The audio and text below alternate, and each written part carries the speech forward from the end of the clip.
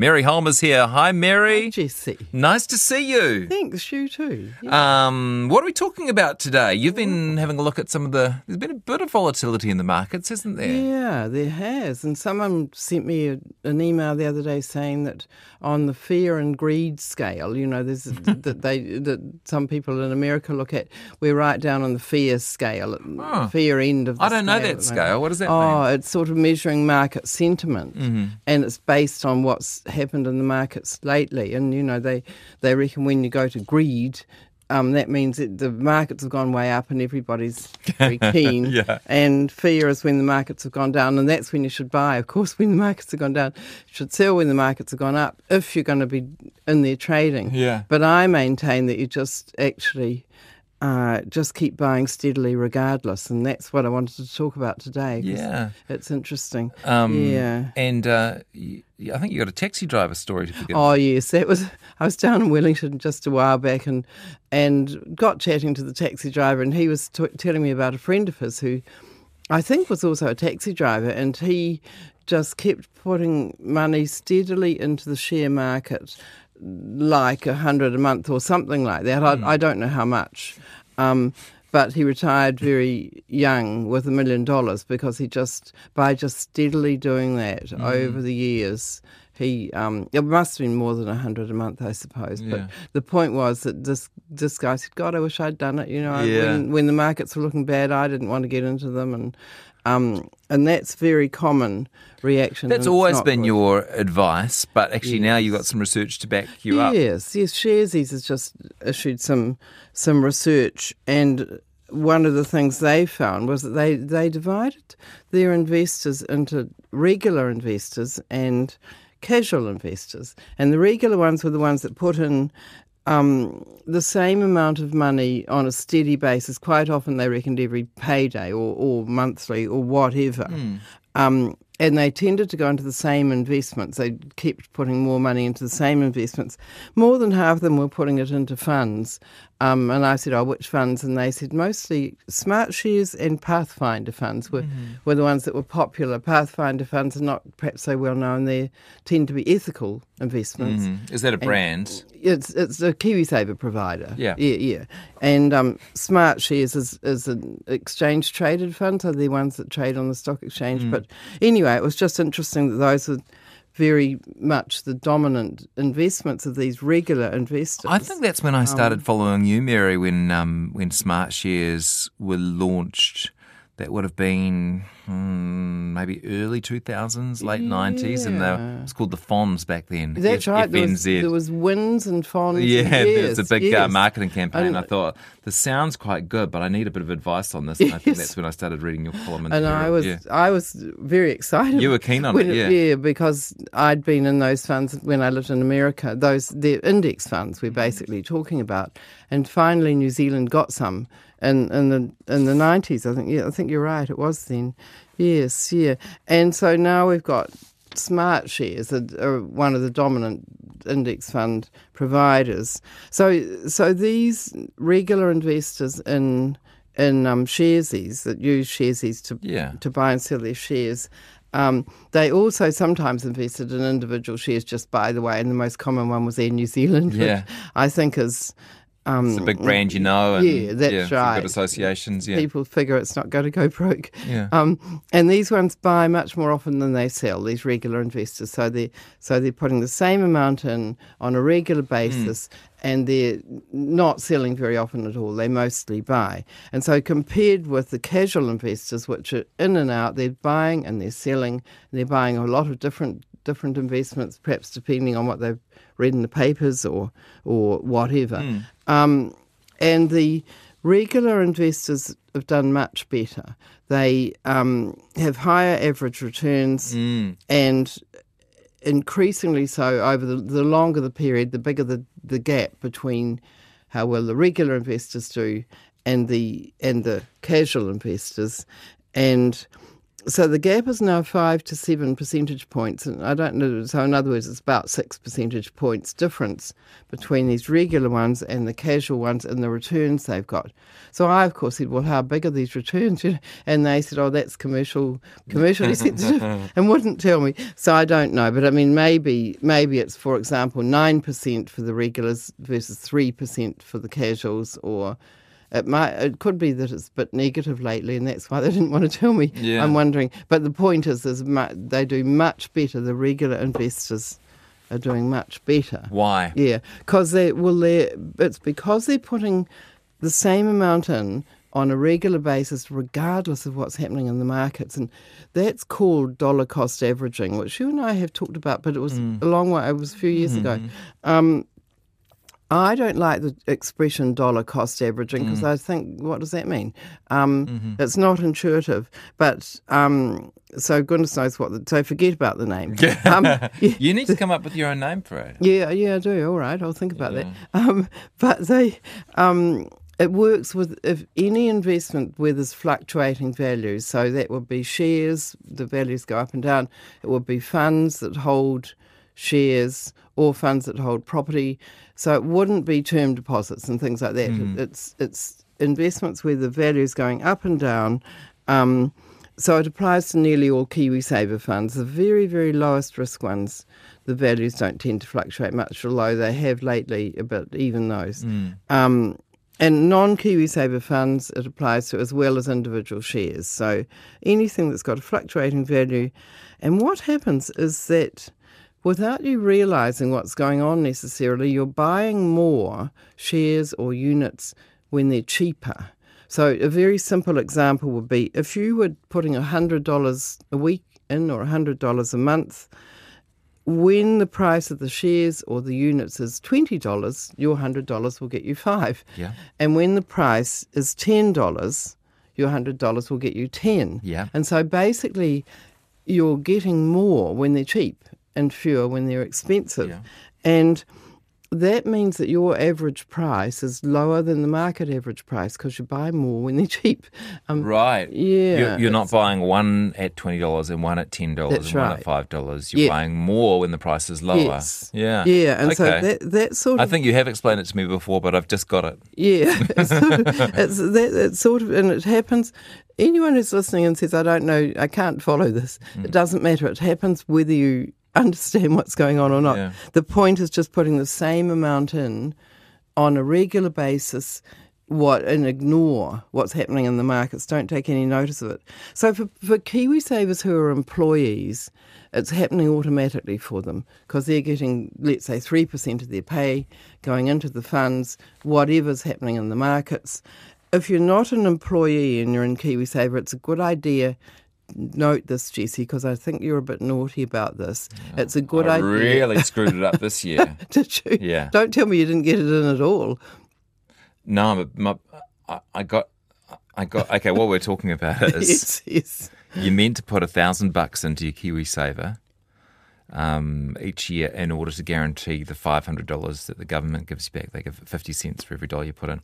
So I wind Mary up because each year I put the $1,000 in on the last possible day to qualify for the $500. Yeah. Well, this year I was organised. I did it 2 weeks before the deadline, and I proudly said to my wife, "Hey, I put $1,000 in for each of us to get the $500." And she said, "But I've been a wage earner this year. I've already put in my $1,000. Oh, that's not so terrible. So now I had to put $1,000 that I didn't mean to in there. But that's not so terrible because it's in KiwiSaver and it'll earn Yeah, good it'd be better returns. paying off my mortgage though. Yeah, well, yes, but yeah, it's not. I would have at least liked the option, Mary, rather than to do it by mistake. Just by the way, it's actually strictly speaking 1,042 a year to get the 521, but it's near enough to 1,000. Near enough to 1,000. So what I would advocate Jessie does is put $87 a month instead of the 1,042 a year, because then you're getting this dollar cost averaging. Oh yeah, that's putting it in. Good point. Yeah, putting it in, and when the markets are down, your $87 is getting you more units, and when the market is up, it's getting you not so many units. Is it possible that sometimes I'll win and sometimes I'll lose. Um, And over time, that will average out to be a dollar cost average anyway. Well, yeah, putting it every year as opposed to once every 10 years. Yeah. Well, once every 10 years isn't going to work with the government contribution anyway. So, yeah, no, that's a pretty poor argument, I'd say. I think. Or you can do $20 a week. Yeah. That's another way to do it. And, one of the advantages of that is that it's, you don't even notice it. If you've got $20 a week coming out of your account, it's you might notice it, but it's not very painful. For most people, yeah. Yeah, that's right, yes. So it's not just KiwiSaver, though. I'm talking, any other investment you might be doing extra into KiwiSaver, or you might be doing other investments. As long as the value of them fluctuates, then you are dollar cost averaging, whether or not you know it. It also applies when you're moving from one risk level to another. So if you're in KiwiSaver and you're getting closer to the time you're going to spend the money, either on a first home or in retirement, so you're reducing your risk, you're moving. Now, I don't like people doing this because the markets have gone down, but I do like people doing it if they're getting closer to spending the money. Yeah. So they're moving their money from a growth fund or a balanced fund or something into a conservative fund. And people say to me, well, should I do that now or should I wait a bit because, the prices might move in a way that would favour me. And I usually say I'll perhaps move it in, say, 3 or 4 lots, and do it once a month for 3 or 4 months. And then you do actually dollar cost average that move, if you see what I mean. Or if you were transferring money between countries, so the foreign exchange rate varies. I mean, that's also something else that's fluctuating in value, value of the Kiwi dollar, for example. Do it in 3 or 4 lots. Don't make around for too long, but just because you want to get on and do it, But doing it over, say, 3 lots over 3 months is a good idea. A couple of other advantages of it. If you set up an automatic transfer to do this, which for you would be out of your bank account into your KiwiSaver, for example, then you don't forget it and it's easier to budget. It's just sort of all... Whereas, you must admit that even you, Jessie, on your huge income, must notice putting $1,000 in. It hurts. In a lump sum. Whereas if you did 20 a week, you probably wouldn't really notice it. I feel very victimised by this week's topic. It's you who have confessed to this, and you're too gleeful when you tell me you've been naughty. Can you help Helen out? She says, Mary, do you still get the government contribution to KiwiSaver when your contributions are voluntary and not based on work? I think she means not put through the work system. Yeah, anybody, whether they work or not, anybody at all. If you get your 1,042 and the government will give you 521, if you get $20 in a year, the government will give you 10, so it's half of what you've put in. Yeah, and it has nothing to do with whether you're working or not. You've got to be between 18 and 65 too. Absolutely, very good point, yes. Under 18s don't get it, over 65s don't get it. But so everybody else should be really making the most and getting it every year because it's $521. The other big advantage of it all is that you can just ignore market movements, and that's what I've done all my adult life, really, because I first learned about this stuff when I was at the University of Chicago in the 70s. Just keep steadily putting your money in, and you don't have to worry about when the share markets go up or down. You just take a mild interest in it, perhaps, but it's not really affecting your decisions to do anything. So it's actually a lazy way of doing it. And in fact, you often say avoid a volatile fund or a volatile investment strategy if you don't have the nerves for it. But yes, you could think about it another way and say, actually, if you get your head around it properly, this is a very zen way to invest. Yes, it is. It's that's right, and you can even say when prices go down, you can say, oh, good, my $100 a month gets me more units this month. Yeah. In general, of course, you're not happy because the bulk of your money that's already in there, its value has dropped.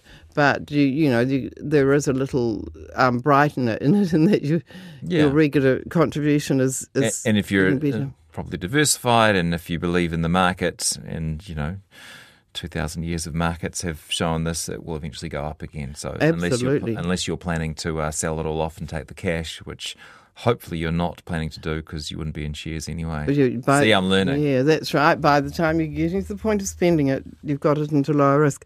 Just one final point about it. If you've got a lump sum to deposit into KiwiSaver or into any other investment, the question then is, should you dribble that out over months or put it all in at once? And the answer to that is there's no actually right answer, because in the meantime your money's probably sitting in a bank account, and in most market conditions, not so much at the moment, most market conditions it's going to earn less in the bank account than it is if it's been put into an investment. But nonetheless, it's still quite good to just do 3 or 4 different lots, say a month apart, which I was talking about before, because otherwise you can get terribly bad luck and put the whole lot in at just the wrong time, right when the prices are high. But you wouldn't do it every 6 months, because otherwise that extra money's just sitting there doing nothing. That's I suppose right. you could have it in a term deposit, maybe. Yes, yeah. And as I was saying, these days that does you quite well in a term deposit, but usually term deposit interest rates will go down sometime in the next few years. I'm not saying they won't necessarily go up a wee bit more in the meantime, but they're not usually anywhere near the returns you get in, say, a KiwiSaver fund. And something people forget is term deposits, that's taxed. So the money you put in a term deposit that's paying you 6% is probably only really paying you 4%, depending on your tax rate. Can we do 2 minutes of quick fire? Sure, yeah. Maybe 90 seconds. What is the cut-off date, please, for KiwiSaver contributions? It's January the 30th. Oh, sorry, June the 30th. Yep. June the 30th. Yes. Yep, someone else. Doesn't IRD hold on to your KiwiSaver money and only put it across every 3 months? It's not that bad. It can be up to 2 months. That issue's actually come up in my Herald column recently. Okay. And then someone wrote into me and said, no, mine gets in there within a few days. And I said, he works for a government department, so that could have something to do with it. I said, well, how do you know that it's not 2 months ago's money that's just come in? And he said, because I'm on an irregular income, and so I've followed it through. So it seems to vary hugely, but it can take a few months. A couple of months, yeah. Okay, and one final message. Where is my mouse? Laura says, I adore Mary. Her advice has changed my life, and I'll be forever grateful to RNZ for giving her a platform. Thank you heaps. Oh, that's Is that so a nice one lovely. to finish with? That's lovely. Thank you very much, Laurie. Thanks. That's kind. See you in 2 weeks. Yes, see you, Jessie. Time Bye. for headlines.